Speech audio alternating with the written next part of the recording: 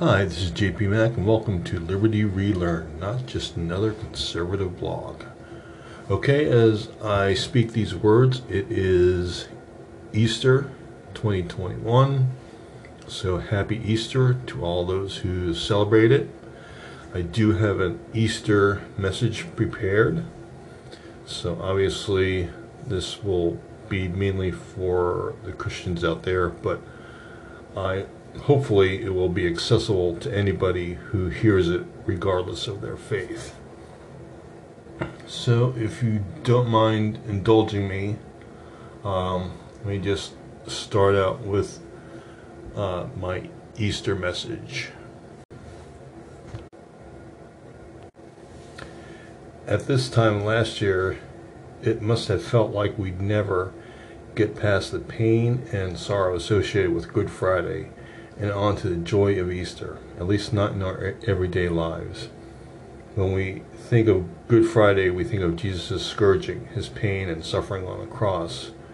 We think of the immense grief his mother and followers must have felt. Many of us were going through our own pain, bearing our own crosses. Coming at the height of a global pandemic, for many, Easter 2020 might have seemed like a weak balm for their sorrows. It was a time of fear and uncertainty. In America, our own government broke its most sacred covenant with its people and stripped the rights of religious freedom from many of us. We had undergone the loss of employment, the ability to be with our friends, and even may have lost loved ones. At this time of year, we celebrate a different covenant, not one with our leaders on earth, but our Father in heaven, one which can never be abridged or revoked, thanks to his Son's sacrifice on Good Friday. Because of that sacrifice, we can celebrate Easter Sunday. After Good Friday year, we can at last celebrate an Easter year, a year of rebirth and renewal. We slowly return to normal, just as the world slowly returns to life in the spring. Imagine being one of the first few witnesses to Christ's return. The sheer joy they must have felt. This year, with the grace of God, we can witness the return to some sense of normalcy, just as Jesus' followers rejoiced at being reunited with their friend and teacher, having for a short time lost him. We can look forward to the return of being with our friends, relatives, and fellow worshipers. This year, we may dare to keep the spirit of Easter in our hearts long after the official season of Easter has passed. And may God bless and keep you this Easter season. And so thank you for that indulgence. I think that was hopefully was accessible to those, even if you're not a Christian or you're not much religious at all. So on that note, let me explain how this relates to everyone. As I mentioned in my message, we are in a cycle of renewal and rebirth when it comes to the COVID-19 crisis. We started in the autumn of normalcy, then we entered the dark season that marked the death of normalcy and freedom. We are now entering into the spring, where freedom and normalcy are slowly coming back to life, and thanks mainly to vaccines and, of course, the return of nice weather in the northern hemisphere. In America and other countries, by the end of the actual spring, there could be enough vaccine availability that anyone who wants to be will be fully vaccinated. At that point, who will we be maintaining the restrictions and mask mandates for? Okay, so, what I'm talking about here is as the vaccines have become more common and more available to everybody, at some point the vaccine is going to be who wants it, and everybody who wants to be will be able to get fully vaccinated, and at some point everybody will be fully vaccinated who wants to be. And so at that point, the question then becomes, well, who am I wearing this mask for? Who am I staying away from the bars and the movies and the restaurants for? Who am I keeping my restaurant open at 50% capacity for? I think these will all become valid questions in the not too distant future. Because at some point, if everybody who wants it can be vaccinated, then that makes catching COVID-19 virtually optional. And so, should we really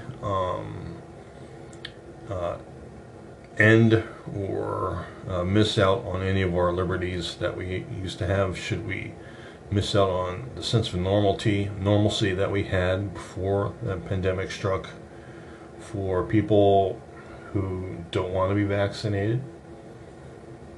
That's the question. No. Of course, we realize that there will be a small amount of people, for various reasons, medical reasons, can't be vaccinated. And of course, you're free to not be vaccinated, but you're also free to receive the consequences, positive or negative, of not being vaccinated. So, but I think those people would not expect the other people to, keep up with the mask mandates, or not go to work, or not enjoy the company of others, or 4th of July celebrations or something like that. I think most of the people who choose not to get vaccinated because it's the freedom not to, I think most of those people, understand that that's an individual choice, and they have individual responsibility in that matter, and wouldn't expect the rest of us to have to end any of our feelings of normalcy or get back to work full scale at that point. So, but seeing how things have gone in the past, we know that every time there's some positive development, that they always seem to. It used to be just do social distancing, then it became wear a mask, and then we were promised that the end will be near once a vaccine is developed. Well, now we have the vaccine. Now they're saying, well, first of all, they're saying, Dr. Fauci in particular is saying, maybe wear 2 masks. And so they're doubling down on that. And also they're wanting to stricten up some of the work restrictions in some places, and lockdowns, and there's always this constant threat of lockdowns. And particularly, I know our friends in the United Kingdom, they've been, severely locked down since basically the beginning. Now they have a large percentage of their population vaccinated, and so they're on the verge of asking this question already, maybe a few weeks or a month ahead of us in the States. Who exactly are we keeping the pubs closed, keeping the employment closed for? Who exactly are we doing this for now? If, first of all, if almost all of the older people, almost all of the infirmed have been given the vaccination, and that's the large percentage of deaths that are being caused by COVID-19, then who exactly are we doing it for? Or we don't, are we doing it so that a 20-something doesn't, come up positive in a test for COVID-19? A test that might, already be very inaccurate or fairly inaccurate. Is that what we're doing it for? So that the people don't come up positive on a test? Since when was that the standard for any disease before this? Since when was that standard that you simply don't get the disease? You simply don't test positive, much less come up with symptoms for the disease. Since when does that become the norm? Since when does that become the standard? It should be the standard. I said at the very beginning of this crisis back in March of last year, actually April of last year, when masking became mandatory, at least where I lived, in public. I said even then, wearing a mask in public is not a normal act. It's an abnormal act. It's an unnatural act, and we should retain that feeling.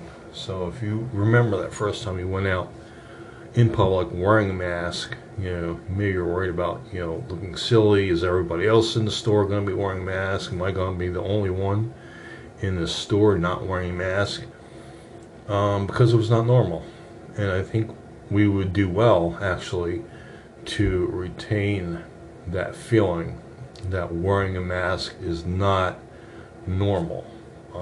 It may be necessary, but it is not normal, and it should not be normalized. Now, that doesn't mean that for people who feel they need masks, or for people who are still under mask mandates, that there's something wrong, or they should be derided or made fun of in any way. I mean, a person could be wearing a mask out of an overabundance of caution. They could be sick. They could be sick with some other disease you don't know. So they could actually be acting quite responsibly by wearing masks. So, listen to what I'm not saying. I'm not saying that if you want to wear a mask, even in the months to come, if you're feeling sick or you're unsure of yourself, that, you should have any problem with that. Just understand that's not the normal. The normal is to go out in public and not wear a mask. All right, so enough said on that. And the summer will come, both in my COVID-19 metaphor and in the actual world. And in summer, in many countries, COVID deaths plummeted particularly in August of 2020. This year, with the vaccines, we could be racking up goose eggs in some states and countries across the world, particularly in the Northern Hemisphere, where it will be summer. We may even have weeks without a single death in some places. Maybe that might even become the norm, that many states will have no recorded COVID-19 deaths. Particularly those who were most sensible and inoculated the ones most at risk, the elderly, the infirmed, and those people who take care of those people. Those states who did that should see a dramatic increase in deaths, even if they see not much of a change in cases, or even if there's a slight spike in the number of cases. As the number of inoculations increases, the number of deaths should correspondingly decrease. And of course, you get your most bang for your buck if you inoculate those people, particularly at risk, and those people who take care of them. But as I've said before, I've dedicated the majority of a podcast a couple weeks ago on the belief that I'm optimistic about COVID-19, us returning to normalcy after more than a year of dealing with this pandemic in a few days.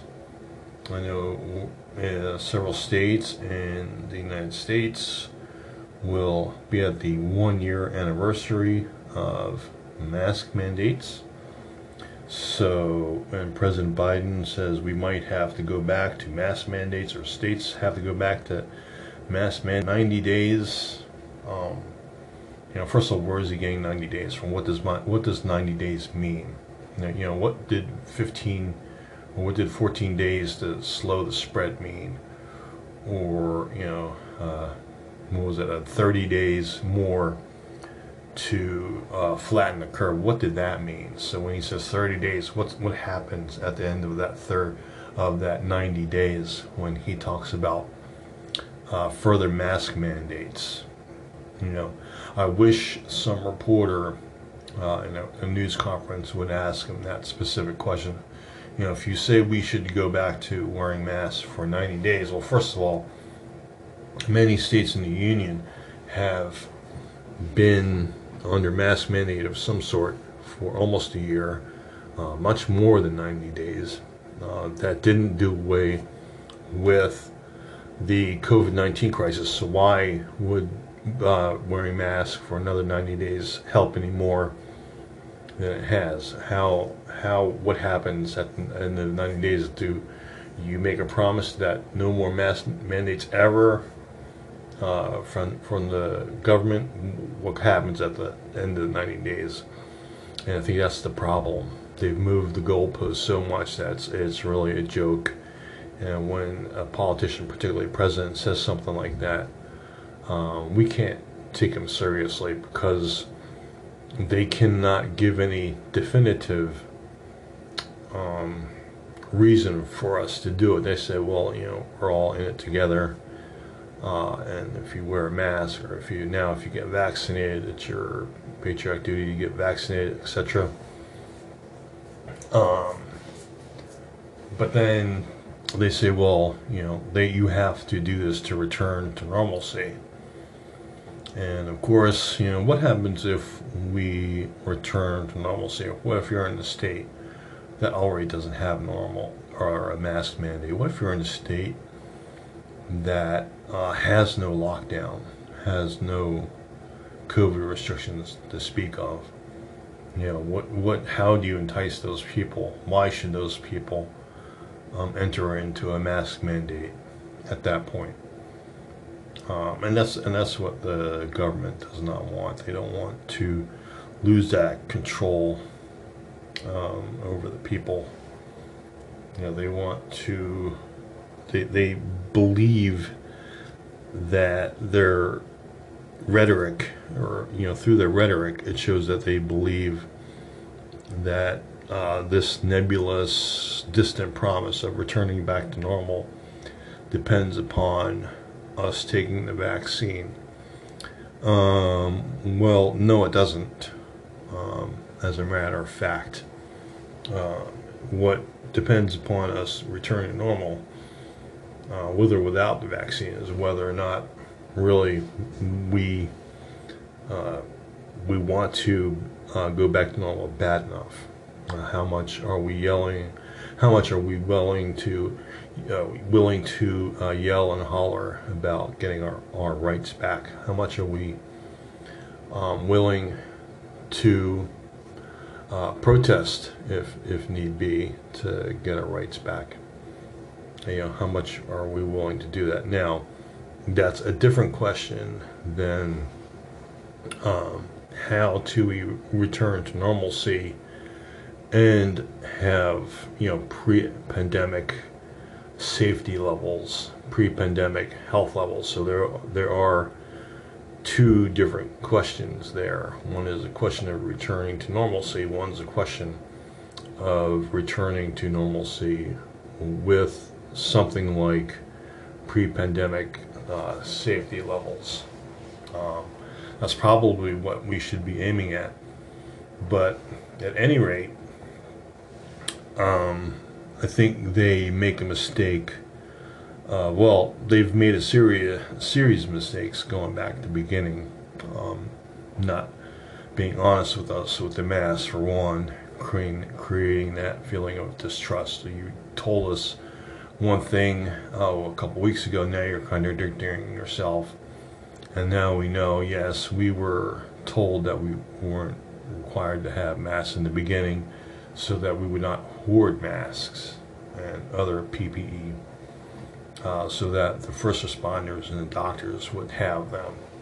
So you've already shown a willingness towards duplicity when you make these things, when you say these things. But realistically, now that the vaccines are out, I think, I don't think you get that genie back in the bottle. I think that, once a state does away with its mask mandate, it's very hard to get that genie back in the bottle. And it's very, very hard to convince people again to wear a mask again. Or if they were currently going to school or going to work, it'd be very hard to convince them again to stay away from school or from work.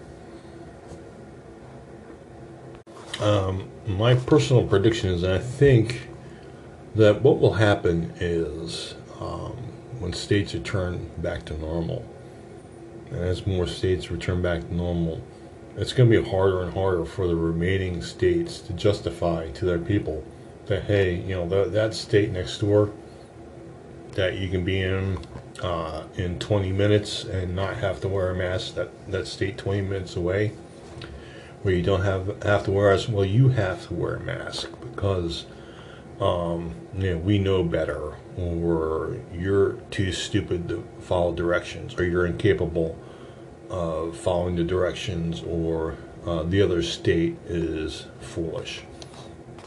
I think the more and more states that loosen up on the mask mandates, loosen up on the restrictions, the harder and harder it is to get that genie back into the bottle, and people are just not going to want to go back.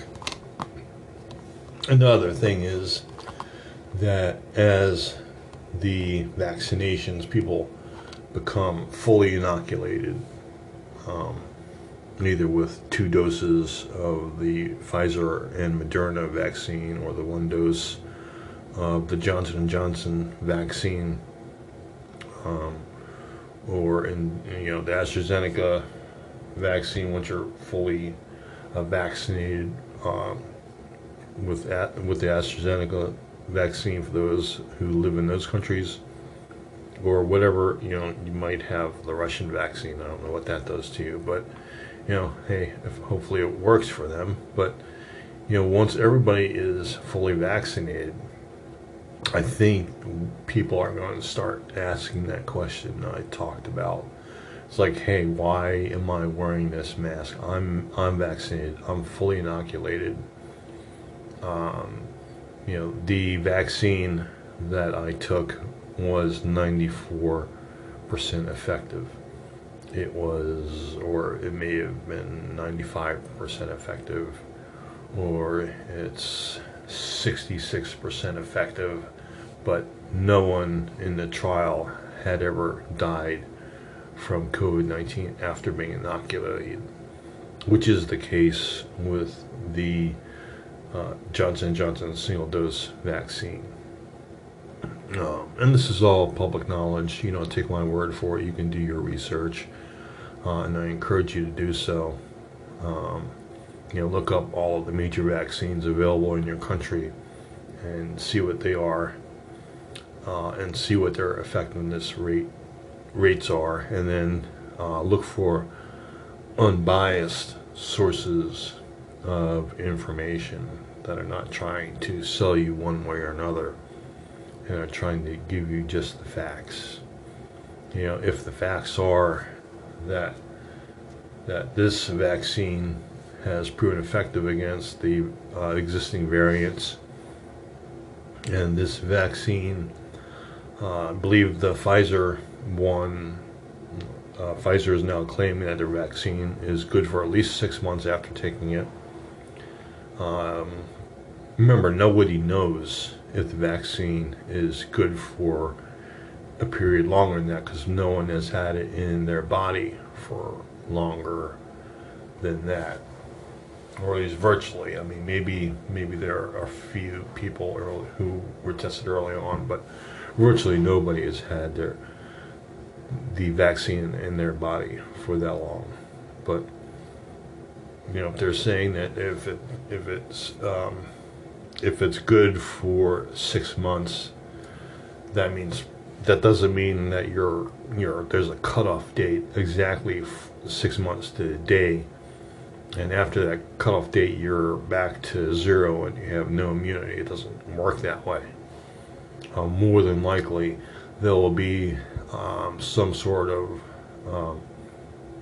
if you looked at it a graph, you'll see some sloping down over time. That might be a precipitous slope over a matter of weeks, could be a matter of months, could be even a matter of years. We don't know yet. Nobody knows.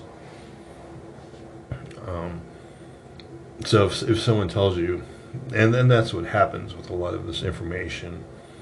Pfizer puts out an announcement saying that their vaccine is believed to provide effective immunity for most people for 6 months. That turns into the Pfizer vaccine is only good for 6 months, which is not, it's actually not the truth. That's not actually an accurate way of understanding the information, but that's the way it happens. So just be aware of that when people state things as facts. And this is good for any area that requires critical thinking. You have to question where they got the facts and what those facts mean. Are they making an assumption or are they making a proven statement? You'll find a lot of times people are making assumptions or inferences, and they could even be making assumptions based on faulty understanding of the information. So just be aware of that.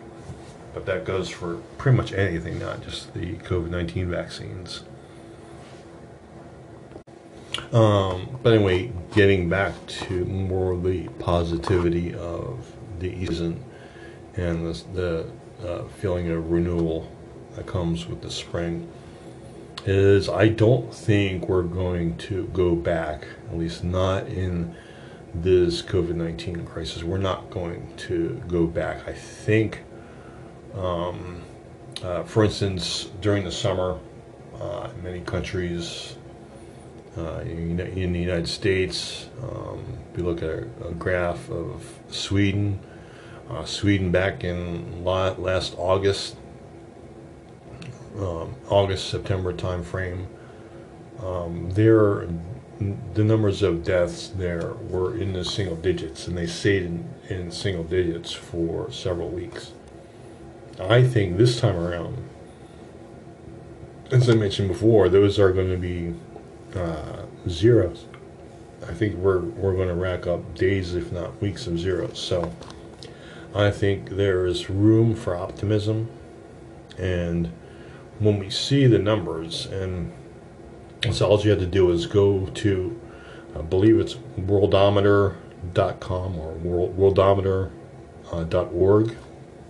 But anyway, if you can look up the statistics, you can see for yourself that the numbers bottomed out in many countries around July, August time frame last year. And I don't think, once they bottom out this year, well, last year there was a resurgence. We had a major spike, that started kind of around the holiday season. And, people are gathering together for the holidays. And also people were staying inside more.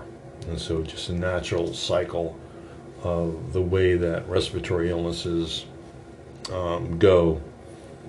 They tend to increase sometimes dramatically in the winter months. This year, there's going to be inoculations, so I think it's going to be harder for the disease, particularly if there's no major new variants. That if there's no new major mutations to disease, then I think those numbers will stay down, and then hopefully we'll have even better therapeutics.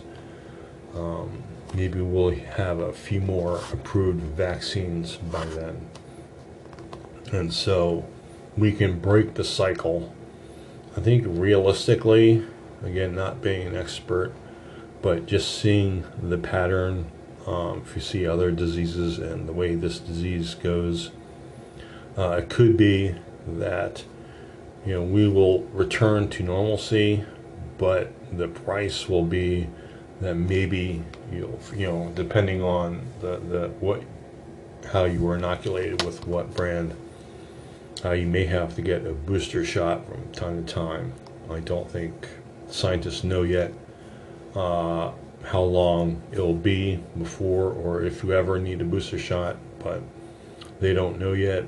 But just to control expectations, that's something that could be possible. And so even though we may not have to worry about COVID per se again, God willing, for the rest of our lives, that doesn't mean we'll never ever receive another COVID-19 inoculation again.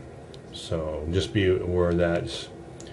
Kind of say that in the spirit of controlling expectations. But besides that, I think that the proof will be in the pudding, and we'll know probably by December of this year, what the trajectory once and for all of the disease is going to be. If it's going to be a yearly thing, if people are going to have to get COVID shots the way that people get the flu shot every fall or every winter nowadays, maybe people get the COVID-19 shots, or you'll have to get a COVID-19 shot to enter some sort of country. Which of course leads us to the subject of COVID-19 passports. You can probably already guess that as a libertarian / American conservative, that I'm against the idea of the passport. Some people have made the fallacious argument saying that, well, you need a I don't think it was like a yellow fever vaccination, proof of a yellow fever vaccination to go to some Central American country or some country somewhere. And so that to them was their defense of having a COVID-19 or a COVID passport, so-called COVID passport. Now, it's one thing for a country to require a certain vaccination before you enter into that country. Sometimes the country you live in, the United States of America, may require you to have a certain vaccination on this side.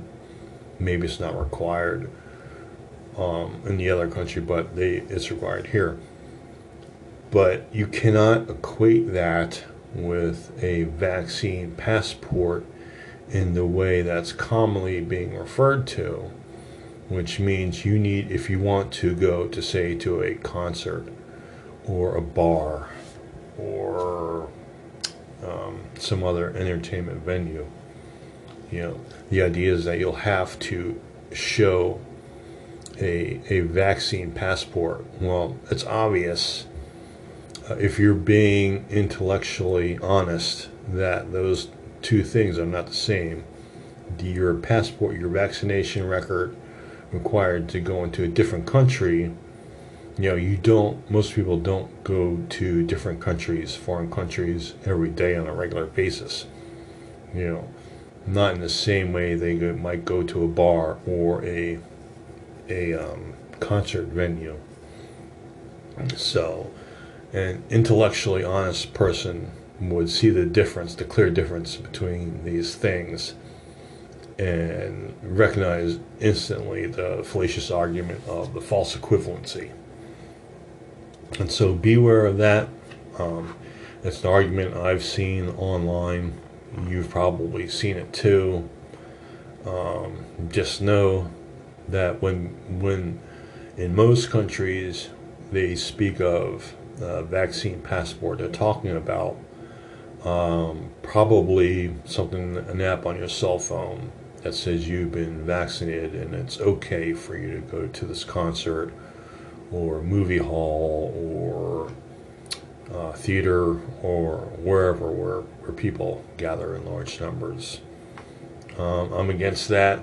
I mean, obviously, there's another, logical fallacy called the slippery slope, but in some cases, the slippery slope argument is applicable, and I believe this would be one of those cases, because once you start requiring proof of vaccination for one thing, well, what's stopped them from requiring it for another? Say like the flu. Maybe there'll be an outbreak of swine flu again, or something of that nature. What happens then once you establish that precedent of requiring vaccine passports to do common everyday activities with other people? Once that precedent is established, that's it. Again, talking about getting the genie back in the bottle. There's no getting the genie back in the bottle once that precedent is established. Now, the problem with the vaccine passport that most people would point out, and I think it's quite accurate, is, if it's probably not going to be mandatory, or at least that's the consensus, I think. It would be something that they would say, like a concert venue or a bar could require, like kind of like wearing a mask is now. They could require a vaccine passport the way they do mask wearing. The problem is the one bar down the street that doesn't require any sort of passport, that's the one that's going to get all the business, and it's going to take the business from the bar down the street that does require it, or the concert venue, the other concert venue that does require it.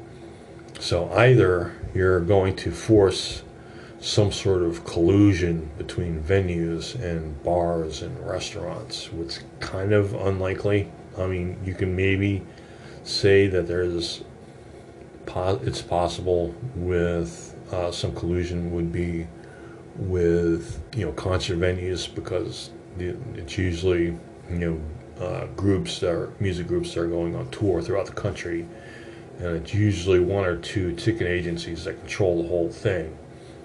And with the single ticket agency controlling an entire series of concerts in, say, 20 different cities, then it would be easier to have some sort of collusion between the venues to require passports or do something exclusionary. But for like the corner bar or for a restaurant, I think that would be almost suicidal, because inevitably, the bar or restaurant down the street that doesn't require a passport, they're going to get the business. And particularly in that sort of environment, you have to figure, what is it? It's mainly younger people, not exclusively, particularly with restaurants, but with bars, clubs, and stuff like that, is younger people. there's not going to be, I would think, people, numbers of COVID deaths being racked up from the bar, down the street, let's say. So there's not going to be any real hard data point that the competition can point to and say, here, oh, look, the bar down the street that doesn't require passports has had all of these COVID cases, and people have died because they went to this bar.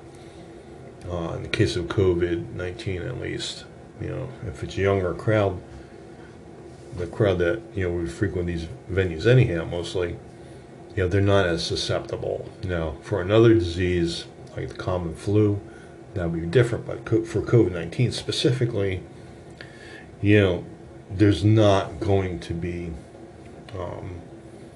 you're not going to have any of that hard evidence. But on the other hand, it works the other way too. The businesses, like if one business is taking care to sanitize all of their surfaces, maybe they can boast that all of their staff are fully vaccinated, and they can do positive things to attract people, and that way that can attract people, because no one wants to be the business that's known for COVID-19 outbreaks. No one wants to be that bar that gets associated with COVID-19 outbreaks. So there's already an impetus, just from the good business standpoint, to do positive things to attract people. But when it comes to COVID-19 passports, that works a different way.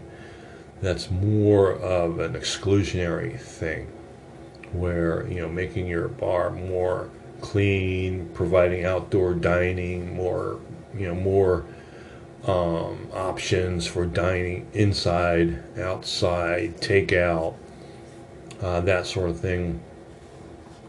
When you do that, you're doing an inclusionary thing.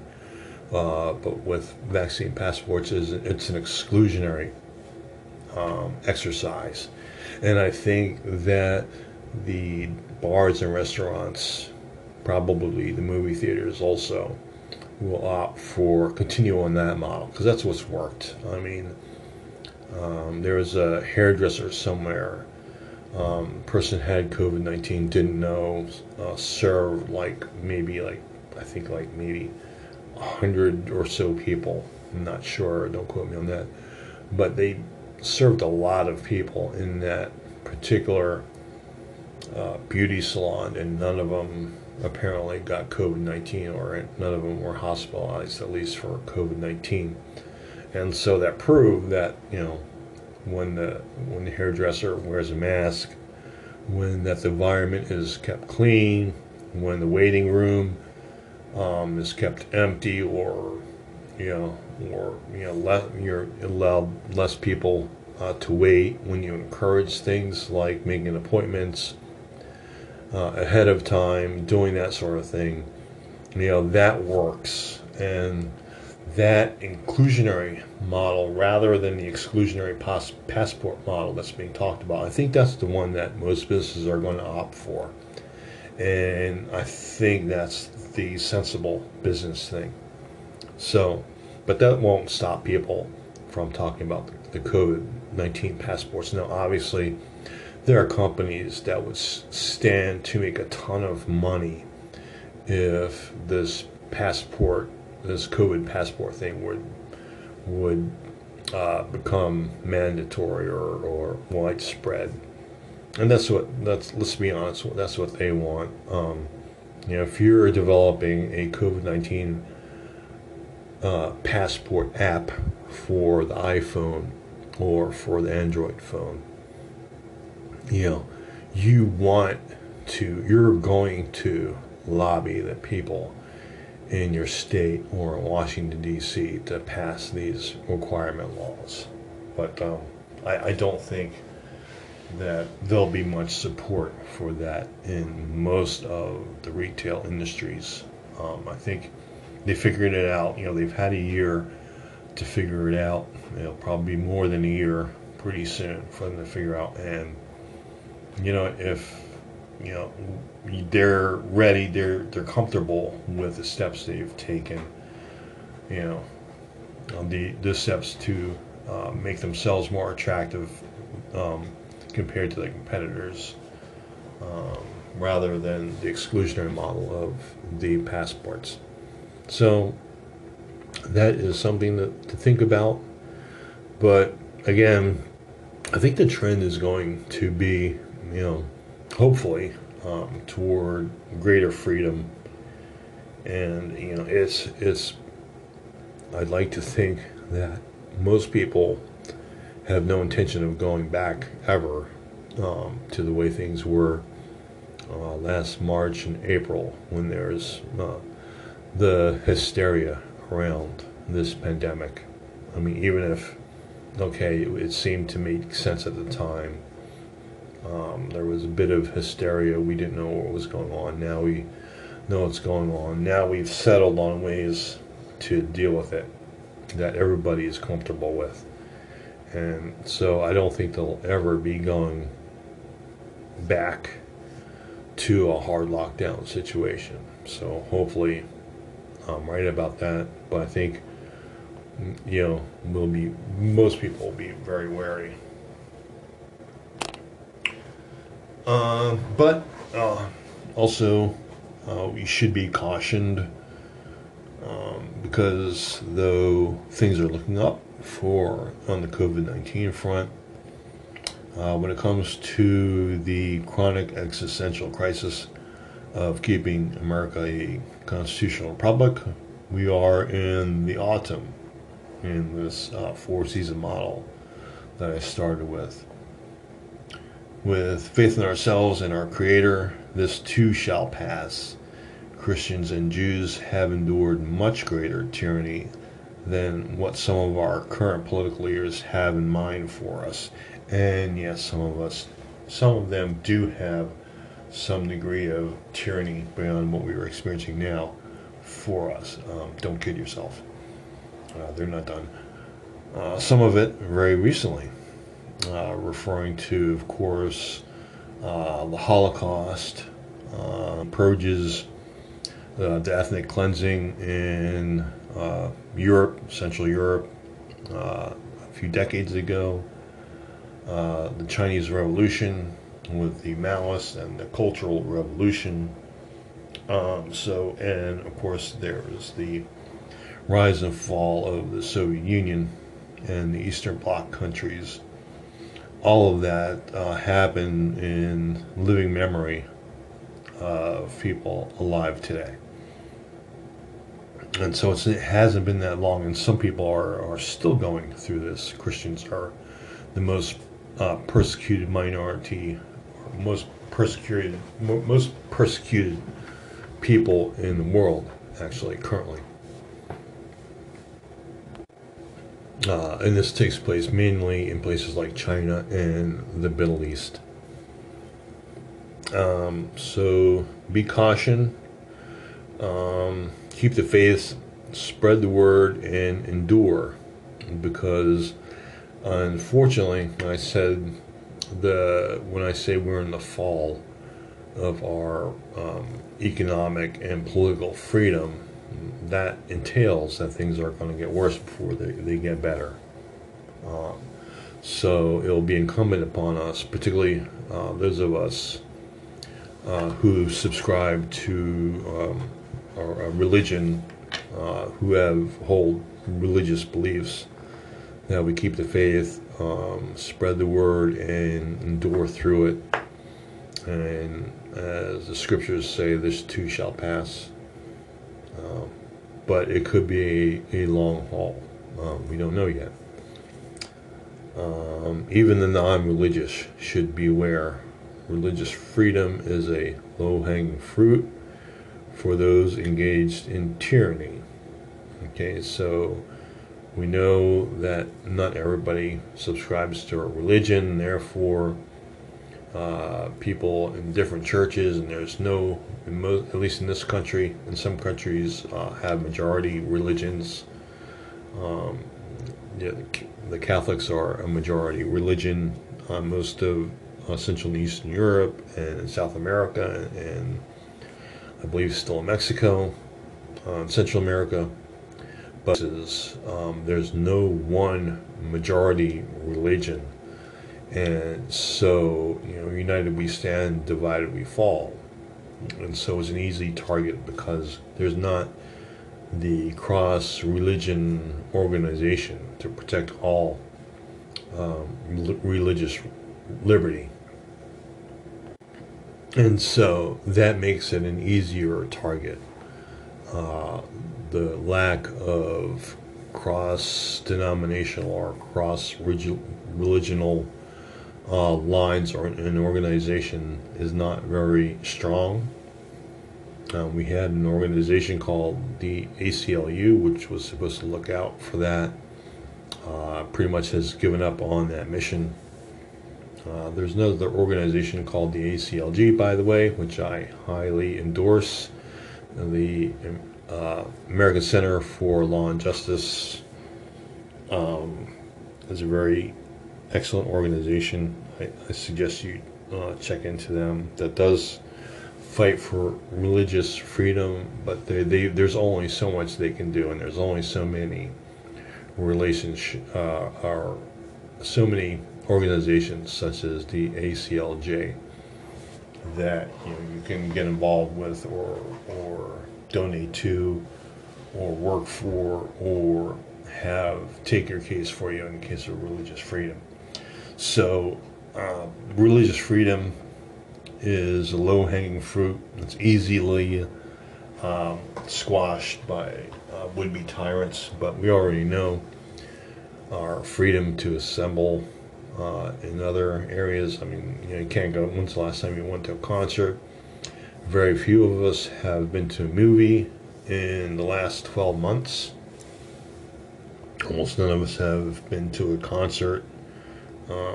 Maybe a few of us in some states have been to a bar or been to a restaurant. Probably have not been to a packed bar or restaurant in some time.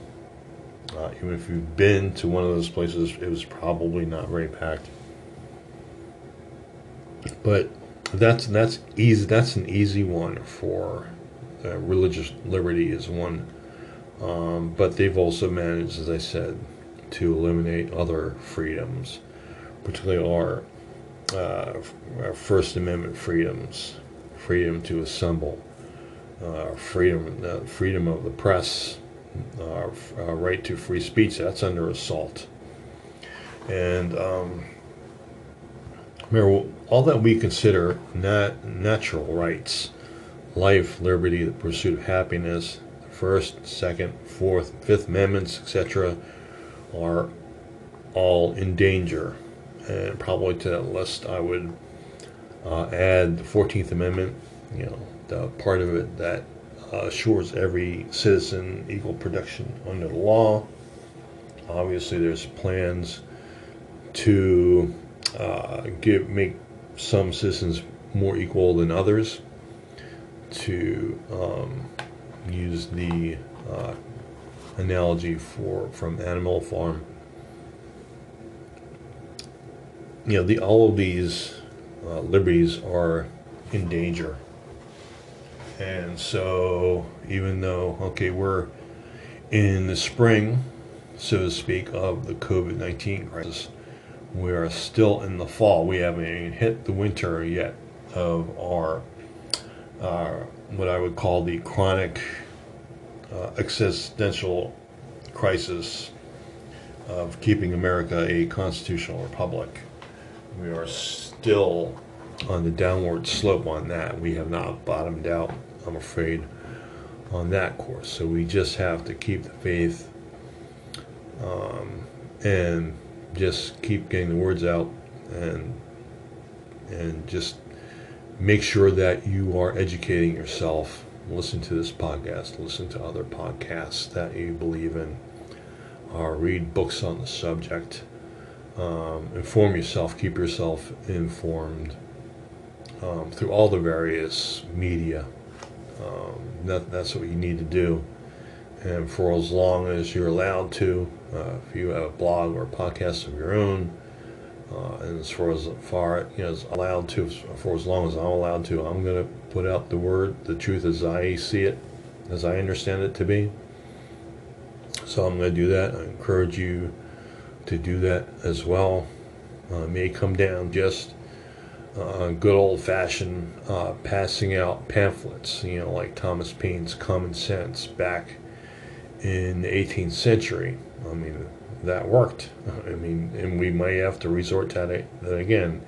You might have to dust off your old leather and paper Bible. You might have to invest in actual physical books.